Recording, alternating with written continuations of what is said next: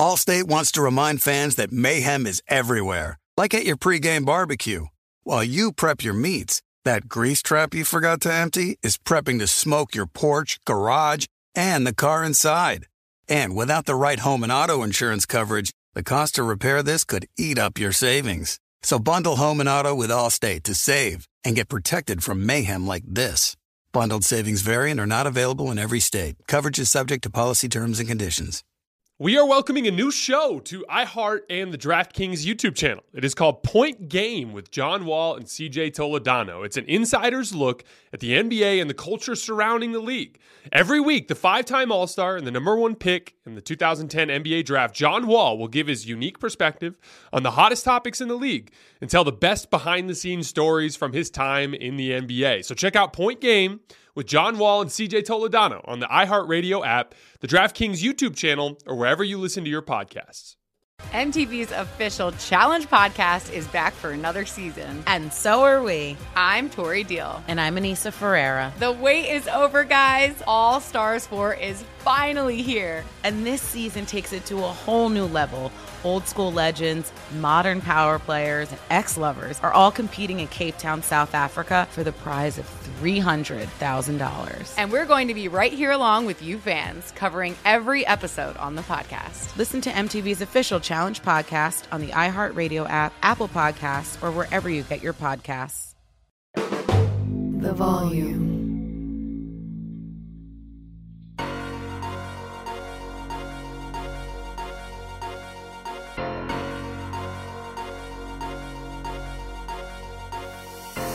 All right, welcome to Hoops Tonight here at The Volume. Happy Tuesday, everybody. Hope all of you guys are having a great week so far. Today is Denver Nuggets Day. We finally made it to the end of our last list of the offseason, our power ranking season previews. And at number one is the Denver Nuggets. And we're going to talk about their preseason so far, talk about some specific production from guys like Jamal Murray and some of their younger players as well. And then the second half of the show, we're going to do our full season preview like we usually do. We're going to go over the offseason changes, their depth chart, talk a little bit about what I expect to see from them this season, and then talk about why I have them at the top of my list of contenders, specifically over each team. You guys know the drill. Before we get started, subscribe to our YouTube channel. Follow me on Twitter at _JasonLT. I'm also running video content on Instagram and TikTok this year, so follow me there as well.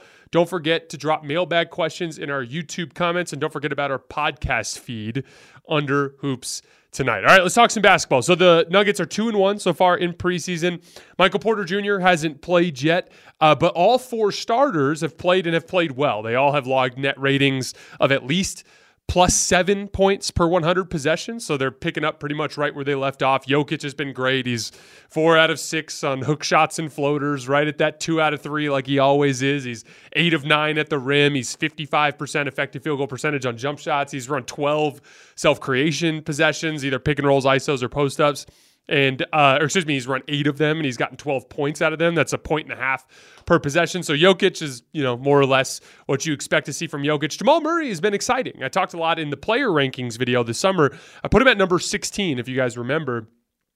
And one of the things I said was, one of the things that he needs to actually be on the level of his peers, and I have him higher than most people because I value playoff success so much compared to other people. I get crap for that on this show all the time, right? But in order to get up to the level of the Shai Gilgeous-Alexanders and the Devin Bookers and some of the other guards at the top of the league, he needs to demonstrate that he can do it in the regular season. And then we got to media day, and Mike Malone basically said the same thing, challenging Jamal Murray to demonstrate that he could do it over the course of the regular season. Now, in the preseason, it's tough to kind of put those numbers together from the standpoint of them playing limited shifts, right? Because they're trying to keep their minutes down in the preseason. But if I extrapolate out to per 36, which per 36 is an imperfect way to kind of take a limited shift and turn it into what that production would look like in a normal NBA game, right? Jamal Murray actually played about 33 minutes per game last year, but a lot of the best players in the league kind of hover in that 34 to 36 minute range. So it's a way to kind of extrapolate out, right? Well, Jamal Murray is averaging 25 points in preseason so far per 36 minutes to go with 3 rebounds and 9.4 assists per 36 minutes with just 1.9 turnovers per 36 minutes. So that's 25, 3, and 9. That's all-star production If he does that for a top 4 seed in the Western Conference, especially coming off of a championship run where he was playing like a superstar, I think he's going to get onto the All-Star team at that point, potentially even make All-NBA, depending on how things go. And what's crazy is he's putting up that 25, 3 and 9 per 36, despite going just 2 for 12 from 3 so far in preseason. He hasn't been able to dial it up from there. His mid-range has been on. He's 7 for 9 from the mid-range. He's shown the strength and patience you're accustomed to seeing from Jamal Murray around the rim. He's 5 for 6 at the rim. He looks super, super comfortable in their offense. You can literally see things slowing down for Jamal Murray. He's got such a great understanding of what his role is in this offense as he kind of manipulates help defenders and waits for things to develop. He's taking great care of the basketball. Again, guys, like 15 assists and 3 turnovers so far in preseason. It's hard to not be excited about what that kind of bodes for this particular regular season. And it extends beyond a bunch of different things. Like a lot of people have kind of painted the Jamal Murray experience as like, oh, he's just a postseason player. And I've pushed back on that. If you guys remember, what I said was he kind of started to take this leap during the 2020 bubble, right? That was when he was going toe-to-toe with Donovan Mitchell, when he was hitting big shots against the Clippers, when he was hitting big shots against the Lakers. That was when I kind of saw Jamal Murray kind of ascending into a, great playoff player, one of the best guards in the league, right? But then what happens? The same thing that happened to most of the players that played in the bubble and deep playoff runs. We had that really quick, 2-month turnaround before we started the regular season, and he came into that following season kind of a shell of himself. It would have been weird if he came into the season just locked in and ready to go, right? A lot of the core players who played in the postseason struggled at that point, right? Like the Heat got off to a weird start that season. Anthony Davis, before his injury, a third of the way through the season, he was only averaging 21 points per game. So a lot of the guys who went on deep bubble playoff runs kind of struggled to start the next season, and everyone's like, oh, it's the bubble's fake. No, it's not what it was. The guys were just tired. They were tired because they just finished playing in October or late November or late September for Jamal. They had just finished before they had to roll up into the next season, and it's just difficult on players' bodies, right? Then Jamal actually literally gets hurt. And then that whole following season, he misses the season. And then last year, he was kind of working his way back from the injury. And I've talked a lot on this show about the difference between actually being healthy and actually trusting your limb from the standpoint of your mentality and your willingness to plant hard and make super explosive moves. And so, I don't think it's a coincidence that it wasn't until kind of the later portion of the season and into the postseason that Jamal Murray really started to look like the old Jamal Murray. So I don't think the narrative that Jamal Murray's not a good regular season player is necessarily fair.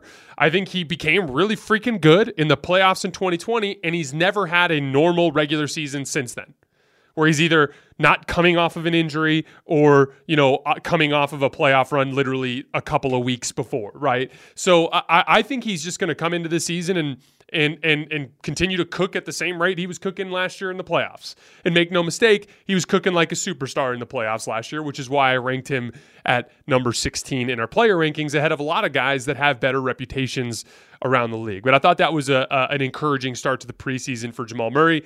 KCP looks locked in. He's made 8 of his 11 jump shots so far in preseason. Aaron Gordon's jumper's been off, but he's been great in every other area of the game, as you can expect. But the guy that's really jumped off the screen in preseason, a guy I've been looking forward to catching up on, I've been hearing all this talk about Julian Strawther. And obviously, the Nuggets made the fewest changes of all of the contenders this year, right? If we go down my list of the 6 top-tier contenders, it's the Bucks went and got Drew Holiday and the Bucks went and got Damian Lillard. The Celtics got Drew Holiday and Kristaps Porzingis. The Suns got Bradley Beal and upgraded their role players. The Lakers got significantly deeper, brought in Gabe Vincent and Taurean Prince, a couple of fringe starter level players in the NBA, right? The Warriors went and got Chris Paul and brought in Dario Saric. They all made these pretty significant changes to their roster, and the Nuggets basically brought everybody back. And so I've been prioritizing my coverage surrounding the new teams because we're talking about what's new and what's different. And so I've been excited to finally kind of come here a week before the start of the regular season, which is literally today, a week before the start of the regular season, and kind of touch base with the Nuggets and finally sit down and watch Julian Strawther. And it's been amazing. He was, for those of you guys who aren't kind of in the loop on this, he was a late first-round pick, a player out of Gonzaga, a scoring guard wing. who's 6'6" with a 6'9" wingspan, primarily played off the ball at Gonzaga, would take some movement threes and things along those lines, but didn't take a lot of pull-up jump shots, didn't run a ton of pick and roll compared to some of the higher volume ball handlers in the league. And he's coming into preseason and just looking like a classic on-ball scoring threat. He's averaging 20 points per game so far in preseason in just 22 minutes per game. He's shooting 58% from the field, 50% from three, and most importantly, he's brought something that none of us saw coming out of college, and that's like real fluidity in his dribble pull-up jump shot game. He's got great feel, understanding where the opportunities are to take pull-up jump shots. Like, there are little gaps in pick and roll coverage. Like, when the big shows, not a great time to shoot. But right as he's recovering back to the roll man, that's when there can be an opening between when the guard recovers and when the big is rolling away, right? Soft spots in the mid-range that can materialize, right? He's got a really good feel for that sort of thing. And most importantly, he looks super, super confident. He's methodically working off the bounce, getting to these spots, and just looks like he believes he's going to make them. And guess what? He's made damn near all of them. He's made 9 pull-up jump shots so far in preseason. Or excuse me, he's taken 9 pull-up jump shots so far in preseason, made 6 of them. 5 of them are pull-up threes. On all jump shots so far in preseason, he's at 76% in effective field goal percentage. He's hit them off the catch. He's hit them off the move. He's hit them in pick and roll. He's hit them in ISOs. It's been really, truly impressive. And again, it's not just a dude hitting shots, because we've seen that. We've seen a role player come in and knock down his catch and shoot threes, right? That's not what this is. This is a confident scorer that is demonstrating something that he clearly has been working on all offseason. He's run 7 pick and rolls, and the Nuggets have scored 14 points on them. That's 2 points per possession. That's insane.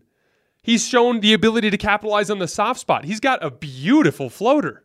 He's taken 6 floaters in preseason and made 5 of them. 5 out of 6. This is like incredibly high level shot making, and he's doing it. He's doing it at the NBA level now. And I know it's just preseason, but I think especially when you factor in the type of role he's going to have on this team, coming off the bench and looking to be aggressive as a scorer in bench units, these are the quality of players he's going to be going against most of the time. This is a guy who straight up did not have a pull-up jumper in college. He made 20 of them all season last year on low efficiency. So this is clearly a guy who's been in the gym all summer. This is not something that happens overnight. I've told you guys, like, when it comes to improvements in ball handling and shooting, it is incremental. It happens little by little by little. And so when you see a guy make a gigantic leap, that to me is such a great indicator of work ethic. Why do you think I've been so high on guys like Jabari Smith Jr., right? When I see guys go from turning a weakness into strength in such a short period of time, that to me is a great indicator of the intangible stuff. And look, like, the Denver bench needs some guys to pop.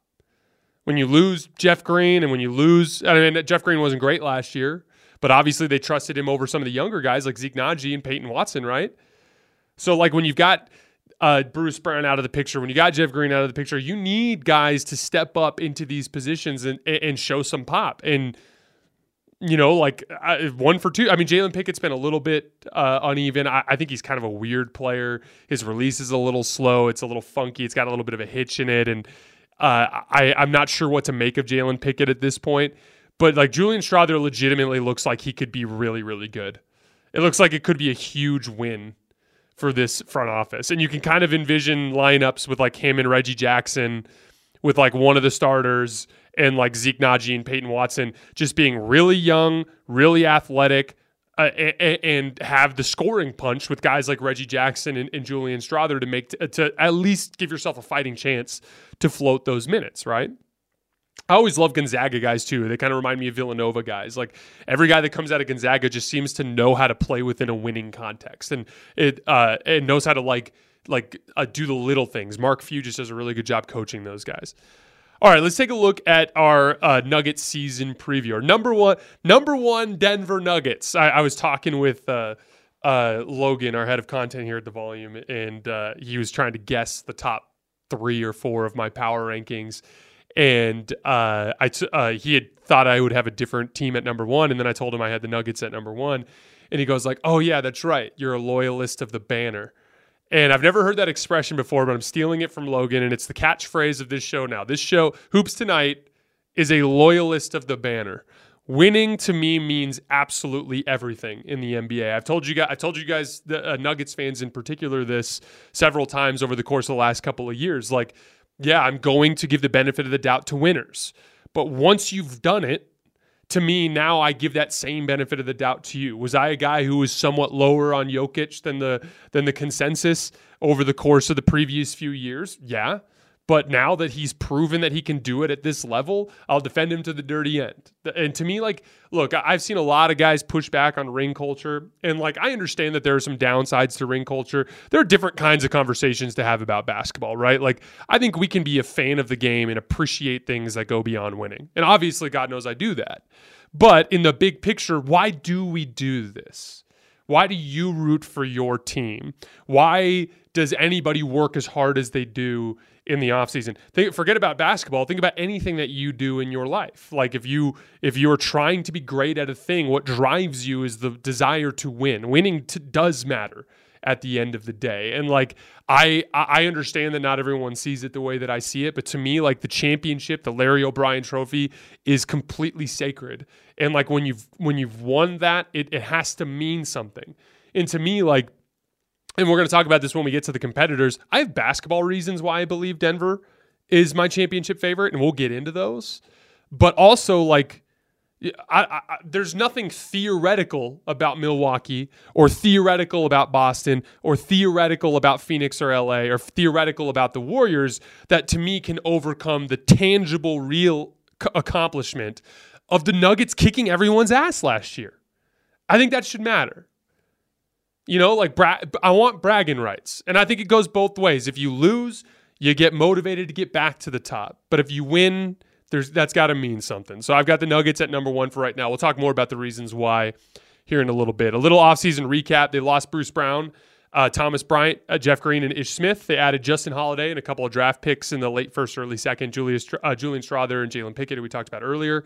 The depth chart right now, they're a little thin, but we'll talk about that in a minute. At guard, Jamal Murray, KCP, Reggie Jackson, and Julian Strawther. At forward, Michael Porter Jr., Aaron Gordon, Christian Brown, Peyton Watson, and Justin Holiday. Justin Holiday is kind of like a guard forward. Christian Brown could technically be a guard forward as well. At center, Nikola Jokic, DeAndre Jordan, Vlatko Kansar, and Zeke Naji. Zeke Naji's another guy that can kind of masquerade as a guard, or excuse me, as like a forward as well. Life's better with American Family Insurance because our home policies help protect your dreams and come with peace of mind. Save up to 25% by bundling home, auto, and life. American Family Insurance. Get a quote, find an agent at amfam.com. Products not available in every state. Discounts may not apply to all coverages on an auto or home policy. Discounts do not apply to life insurance policies. Visit amfam.com to learn how discounts may apply to you. American Family Mutual Insurance Company, SI, and its operating companies, American Family Life Insurance Company, 6000 American Parkway, Madison, Wisconsin. I'm Saleha Mohsen, and I've covered economic policy for years and reported on how it impacts people across the United States. In 2016, I saw how voters were leaning towards Trump and how so many Americans felt misunderstood by Washington. So I started the Big Take DC. We dig into how money, politics, and power shape government and the consequences for voters. It's an election year, so there's a lot of focus on the voters that TikTok is reaching. The initial reaction is like, oh, things are looking so resilient. I don't want to be too pessimistic, but I just don't see the political will down in Washington right now to change their tune. I think the American electorate has been signaling that it expects a rematch of the 2020 election. These are unprecedented times. With new episodes every Thursday, you can listen to the Big Take DC on the iHeartRadio app, Apple Podcasts, or wherever you get your podcasts. MTV's official Challenge podcast is back for another season. And guess what? So are we. Just in case you forgot, I'm Tori Deal. I'm a 6-time finalist and a Challenge champion. And I'm Anissa Ferreira, and I've been gracing your screens for the last 2 decades. I am a veteran challenger and Challenge All-Star. And speaking of All-Stars, All-Stars 4 is finally here. I'm going to be honest. I literally thought this day was never going to come. Well, the challenge gods have answered our prayers, and we're going to be right here along with you fans covering every episode on the podcast. And this season takes it to a whole new level. Old school legends, modern power players, redemption seekers, and ex-lovers are all competing in Cape Town, South Africa for the prize of $300,000. Anyone can win, relationships matter, and only one All-Star will claim the title of Challenge Champion. Listen to MTV's official Challenge podcast on the iHeartRadio app, Apple Podcasts, or wherever you get your podcasts. Depth concerns. A lot of people talking about depth with the Nuggets.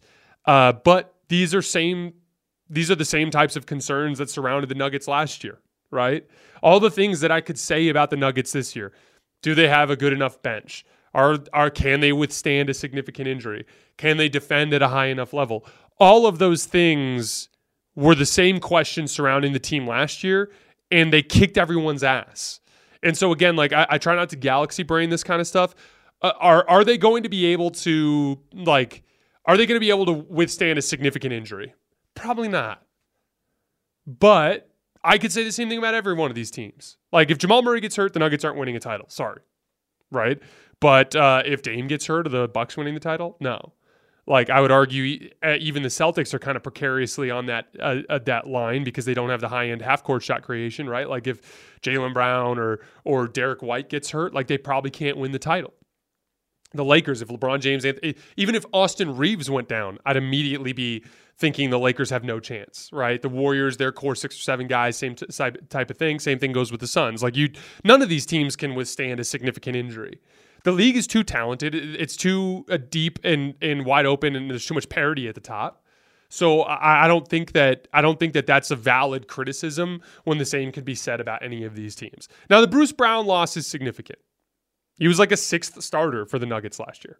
As a matter of fact, he was 5th in scoring for the Nuggets in the postseason. He went for double figures in 15 of their 20 games in the playoffs and had some pretty significant matchups that he dominated, most notably against D'Angelo Russell in the Lakers series. They used him for 27 minutes a game throughout the entire playoff run, so that's significant. Now, that brings to the next question. Okay, Jason, you are saying that they've lost Bruce Brown, who's this significant piece, and they didn't bring in anybody who's of any sort of significant influx of talent, right? Like I like Justin Holiday, but is he even in the same stratosphere as a player as Bruce Brown? No. Like these younger players, I really like Julian Strawther, but like how many times in NBA history does a rookie come in and monumentally swing championship odds? Never, right? Like can Zeke Naji and Peyton Watson come in and play at a similar level to Jeff Green, DeAndre Jordan front line or Thomas Bryant front line? Like, yeah, I think they can, but that's a pretty low bar, right? So like I don't think there's anything significant that they did as an improvement. So the question is, if that's not the case and the Bucks got better, added Dame, and the Celtics got better, added Drew and Kristaps Porzingis, right? And the Lakers got better, adding Gabe Vincent and Taurean Prince and bringing everybody back for the continuity and bolstering their backup center position. And the Suns brought in Bradley Beal and brought in better role players than they had last year. And the Warriors bringing Chris Paul. Like, if that's the case, why do I still have the Nuggets as the favorite still? And it's really this simple to me. They still have the most unguardable offense in the NBA. Most of you Nuggets fans might be aware of Swipe a Cam. He covers the team. He's actually going to be doing a show this year with Matt Moore and Adam Morris, 2 guys I think who do the Locked On Nuggets podcast. So if you haven't met Cam, you're going to meet him this year.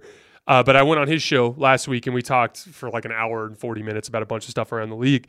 But we talked a lot about the Nuggets and we talked a lot about their specific playoff run last year. And the thing is I really do think that the talk of the defense from the Nuggets in the playoffs was a little overrated. And the only reason I mean that or say that is the Wolves were a bad offense all year. The Lakers were a bad offense all year. And the Heat were a bad offense all year. So, like, I do think that there's something to be said about, like, the Denver Nuggets offense not really being challenged to the point where, like, you could actually find out what they're capable of. But on the other side of that coin, the Timberwolves, the Lakers, and the Heat were 3 of the very best defenses. last year, specifically within the postseason context and those rosters that were available, because obviously there were some roster changes along the way. Those were really good defenses that the Nuggets cut to pieces, like utterly demolished. There were little moments here or there where the Lakers got some stops or the Wolves got some stops or the Heat got some stops, but at the end of the day, the Nuggets were able to solve those defenses. And so like the reality is in order to beat the Nuggets, you need one of two things to happen. You need a team that is a truly elite offense and a truly elite defense, which we'll go through the contenders, but I don't necessarily think one of those teams exists right now. Or you need one of the core Nuggets players to get hurt. And so from that standpoint, to me, like I can count on the Nuggets offense to find a way to score against anybody in the league. Is there a team that can hold them to that level that those defenses did last year? Because God knows what it could have been if they faced 4 offensive-minded teams, right? Can they find a team that can make them work as hard as some of those defenses did, but also make them pay on the other end? I don't know if that team exists. Because you can't say whatever you want about the Nuggets defense. The Jokic pick and roll coverages they use, the schemes that Mike Malone implemented, they worked well enough against the teams that they played against last year. And so, I mean, like, I don't necessarily see a team that can solve that specific problem. And like, here's the thing. Will the Nuggets repeat? Probably not, just because of what NBA history tells us, right? Like, the last team that even won their conference 2 times in a row was the Golden State Warriors with Kevin Durant and Steph Curry. So every year we see different teams win their conference and different teams win the championship. That's just kind of the nature of the NBA at this point. Too much depth of talent. Stars are linking up all over the place. It's just really, really hard to dominate the league the way teams have done in the past, right? But that said, is there any single team that I'd pick over the Nuggets? Like, for the Bucks, they have a real perimeter defense issue. And they're also super vulnerable from the standpoint of depth and injuries to their core players. For the Celtics, did they really alleviate the Jason Tatum half-court offense shot creation element? Not really. And they sacrificed depth to upgrade at point guard and center. For the Suns, I really don't trust their ability to get into a damn rock fight and defend and rebound and be physical and be able to knock down pull-up jump shots while doing that. Not to mention just the general process of taking pull-up jump shots primarily in your offense and us never really seeing a team win a title that way. The Lakers have all the depth in the world, but they lack perimeter defense too. And then we talked about this ad nauseum all summer, but their shot making is a huge weakness against the top teams in the league, unless we see some gigantic improvement from LeBron and AD. And then the Warriors, I think they're clearly worse than all those teams, even though I'll always consider them a contender because of their starting 5. They're older, they're smaller than everybody, they lack depth as well. So, like, again, if I had to choose the field or to choose the Nuggets, I would probably choose the field just because of what NBA history tells us from the standpoint of just parity and how you have to get lucky now. You got to get injury luck. You got to get a matchup here or there that breaks your way. You got to avoid one of the top teams in the league because they happen to choke and lose early. Like I'm not criticizing the Nuggets last year because every title has been like this, right? Like the Nuggets didn't have to face the Celtics or Bucks and primarily faced limited offenses, and they were a limited defense. They got a little bit lucky, right? Looking at the Warriors, right? You catch the LeBron and AD messing around with Russell Westbrook thing and how that kind of removed them from the equation. The Suns, who were the best team in the league all season, there's this weird COVID thing, and then Luka mentally dominates them, and all of a sudden you have a pretty limited Dallas Mavericks team in the conference finals, right? And then you get to face a Boston Celtics team that's obviously very good, but is led by a super young superstar that got scared in front of Steph Curry. You go back to 2021, and it's like, wait, the Paul George, no Kawhi Clippers were in the conference finals, and Trae Young and the Hawks were in the conference finals, and Giannis had to play a team with no top 10 players to win the trophy. You know, you go back to 2020 and it's like Kevin Durant and Steph Curry are on their couches for LeBron and Anthony Davis to dominate everybody in the bubble. You go back to 2019 and you have the Kevin Durant, Klay Thompson injuries. Like, it's just, you go back to 2018 and you have the Chris Paul injury when they're up 3-2. Like, every champion gets lucky. That's just the reality. It's such an important part of the equation. And so in a league this deep, it's hard to imagine things breaking right for the Nuggets again, just based on what happens in recent NBA history. But there is no singular team that their specific situation appears better than Denver for me. So in a wide open league, and this, again, I want to be clear, this is a basketball case. It's not just, I am a loyalist of the banner. I do believe the Nuggets deserve to have the bragging rights throughout this entire season. But also, fundamentally, they have the best player in the world, the most unguardable playoff offense in the world, and they have proven the ability to take limited offenses in the playoffs and guard them well, even if they defend well on the other end of the floor. And Jamal Murray has proven multiple postseasons now to be able to produce at a superstar level as a legitimate number 2 alongside Nikola Jokic. That makes him a safer bet. They also have the best home court advantage in the NBA statistically. It's just hard to go any other direction right now as a pick than the Denver Nuggets. All right, 2 mailbag questions before we get out of here today. First is from Felipe. Most people have Phoenix above the Lakers, even though they can't guard Jokic or AD. How would you see a potential Phoenix-Denver and Phoenix-LA matchup? So Denver and LA, in my opinion, are the 2 most physically imposing teams in the entire NBA, other than maybe the Milwaukee Bucks, right? And that's really more of a Giannis thing, right?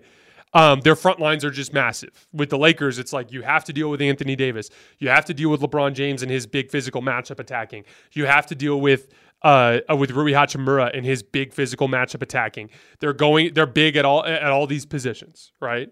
Even their guards, I mean, they're not as athletic as they should be, but D'Angelo Russell can post up smaller defenders. We saw him do that to Steph Curry a lot in the postseason last year, right? We go to the Nuggets, they're huge. It's Nikola Jokic, probably the most physically imposing center in the league. It's Aaron Gordon, in that archetype of big, strong role player forward. He's one of the top 3 or 4 guys in the league at that position. He was a great rebounder, 6'10". There was a play in the remember game 1 of the NBA Finals? They just opened up against the Heat by just giving the ball to Aaron Gordon in the post and him dominating everybody. They play a 6'10" in Michael Porter Jr. Jamal Murray is a big, physically imposing guard who can inflict that on smaller guards around the league. So the Lakers and Nuggets, to me, are the 2 most physically imposing teams. And in order to beat them, you have to hold up under that physical onslaught. And I have no doubt that the Suns are going to win a shit ton of regular season games with all their offensive skill. But there is something to be said about playing in a physical environment and the impact that has on your ability to knock down pull-up jump shots. In general, it's really difficult to knock down enough pull-up jump shots to be an efficient offense. But when you factor in doing that against a team that's beating you up on the other end and wearing you down and making those jump shots even harder, I don't think it's a coincidence that most pull-up jump shooters go down in efficiency when they end up in settings like that. We even saw Steph Curry have his least efficient postseason series since I think in 5 years. It was back to the 2019 series against the Rockets because they were so damn physical with him. The Lakers were all over the place.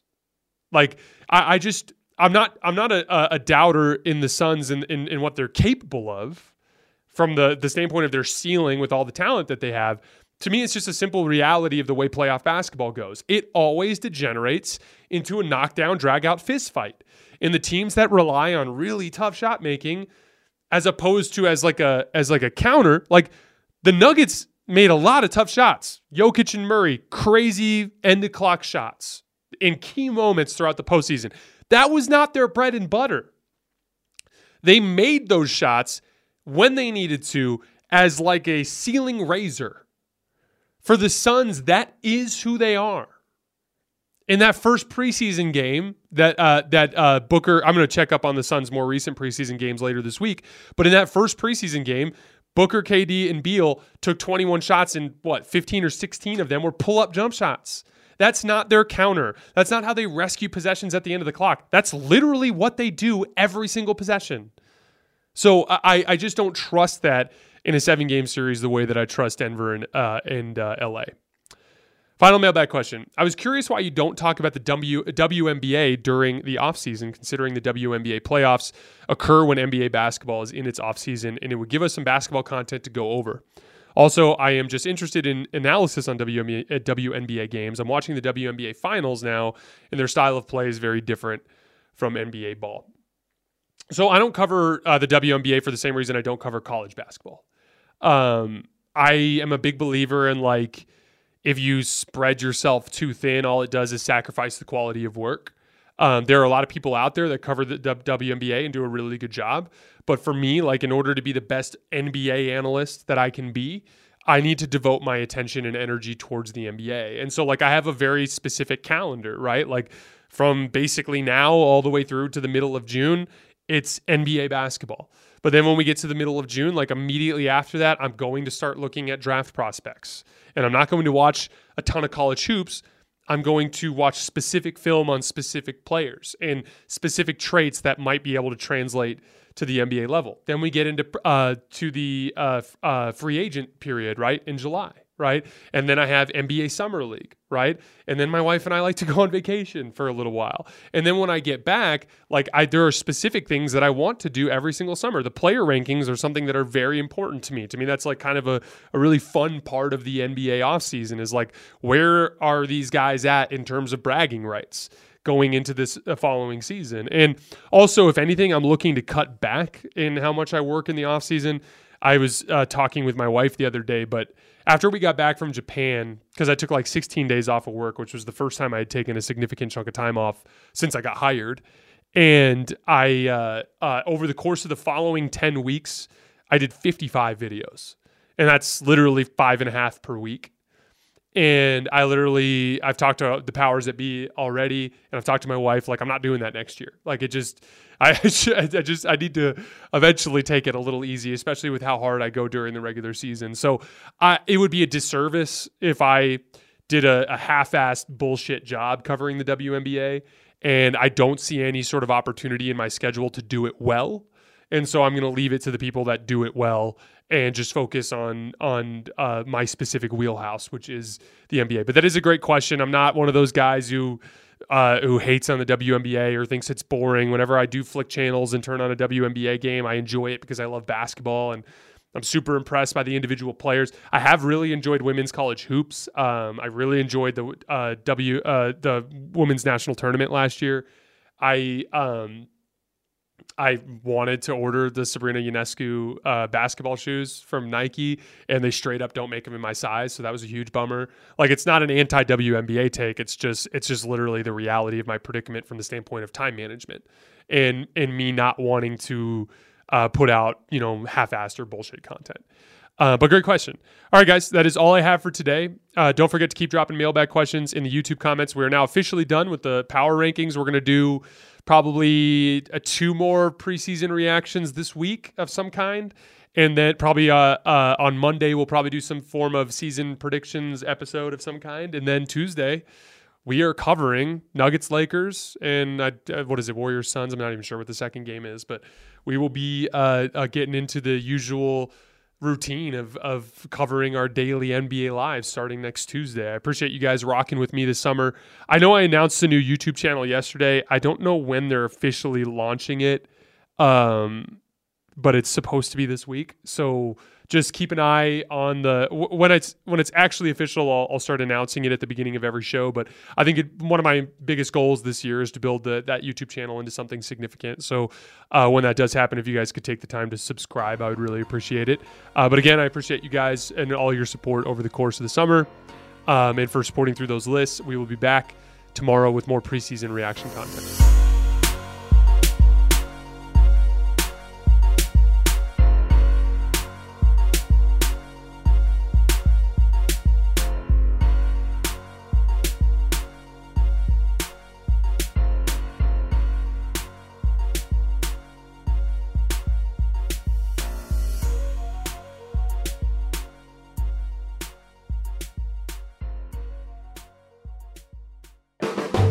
The volume.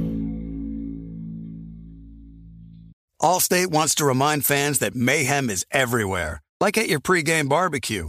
While you prep your meats, that grease trap you forgot to empty is prepping to smoke your porch, garage, and the car inside. And without the right home and auto insurance coverage, the cost to repair this could eat up your savings. So bundle home and auto with Allstate to save and get protected from mayhem like this. Bundled savings vary and are not available in every state. Coverage is subject to policy terms and conditions. MTV's official Challenge podcast is back for another season. And so are we. I'm Tori Deal. And I'm Anissa Ferreira. The wait is over, guys. All Stars 4 is finally here. And this season takes it to a whole new level.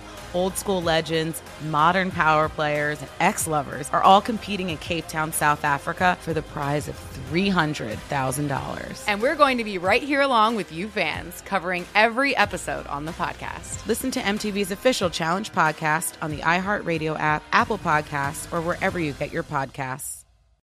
I'm Saleha Mohsen, and I've covered economic policy for years and reported on how it impacts people across the United States. In 2016, I saw how voters were leaning towards Trump and how so many Americans felt misunderstood by Washington. So I started The Big Take DC. We dig into how money, politics, and power shape government and the consequences for voters. With new episodes every Thursday, you can listen to The Big Take DC on the iHeartRadio app, Apple Podcasts, or wherever you get your podcasts.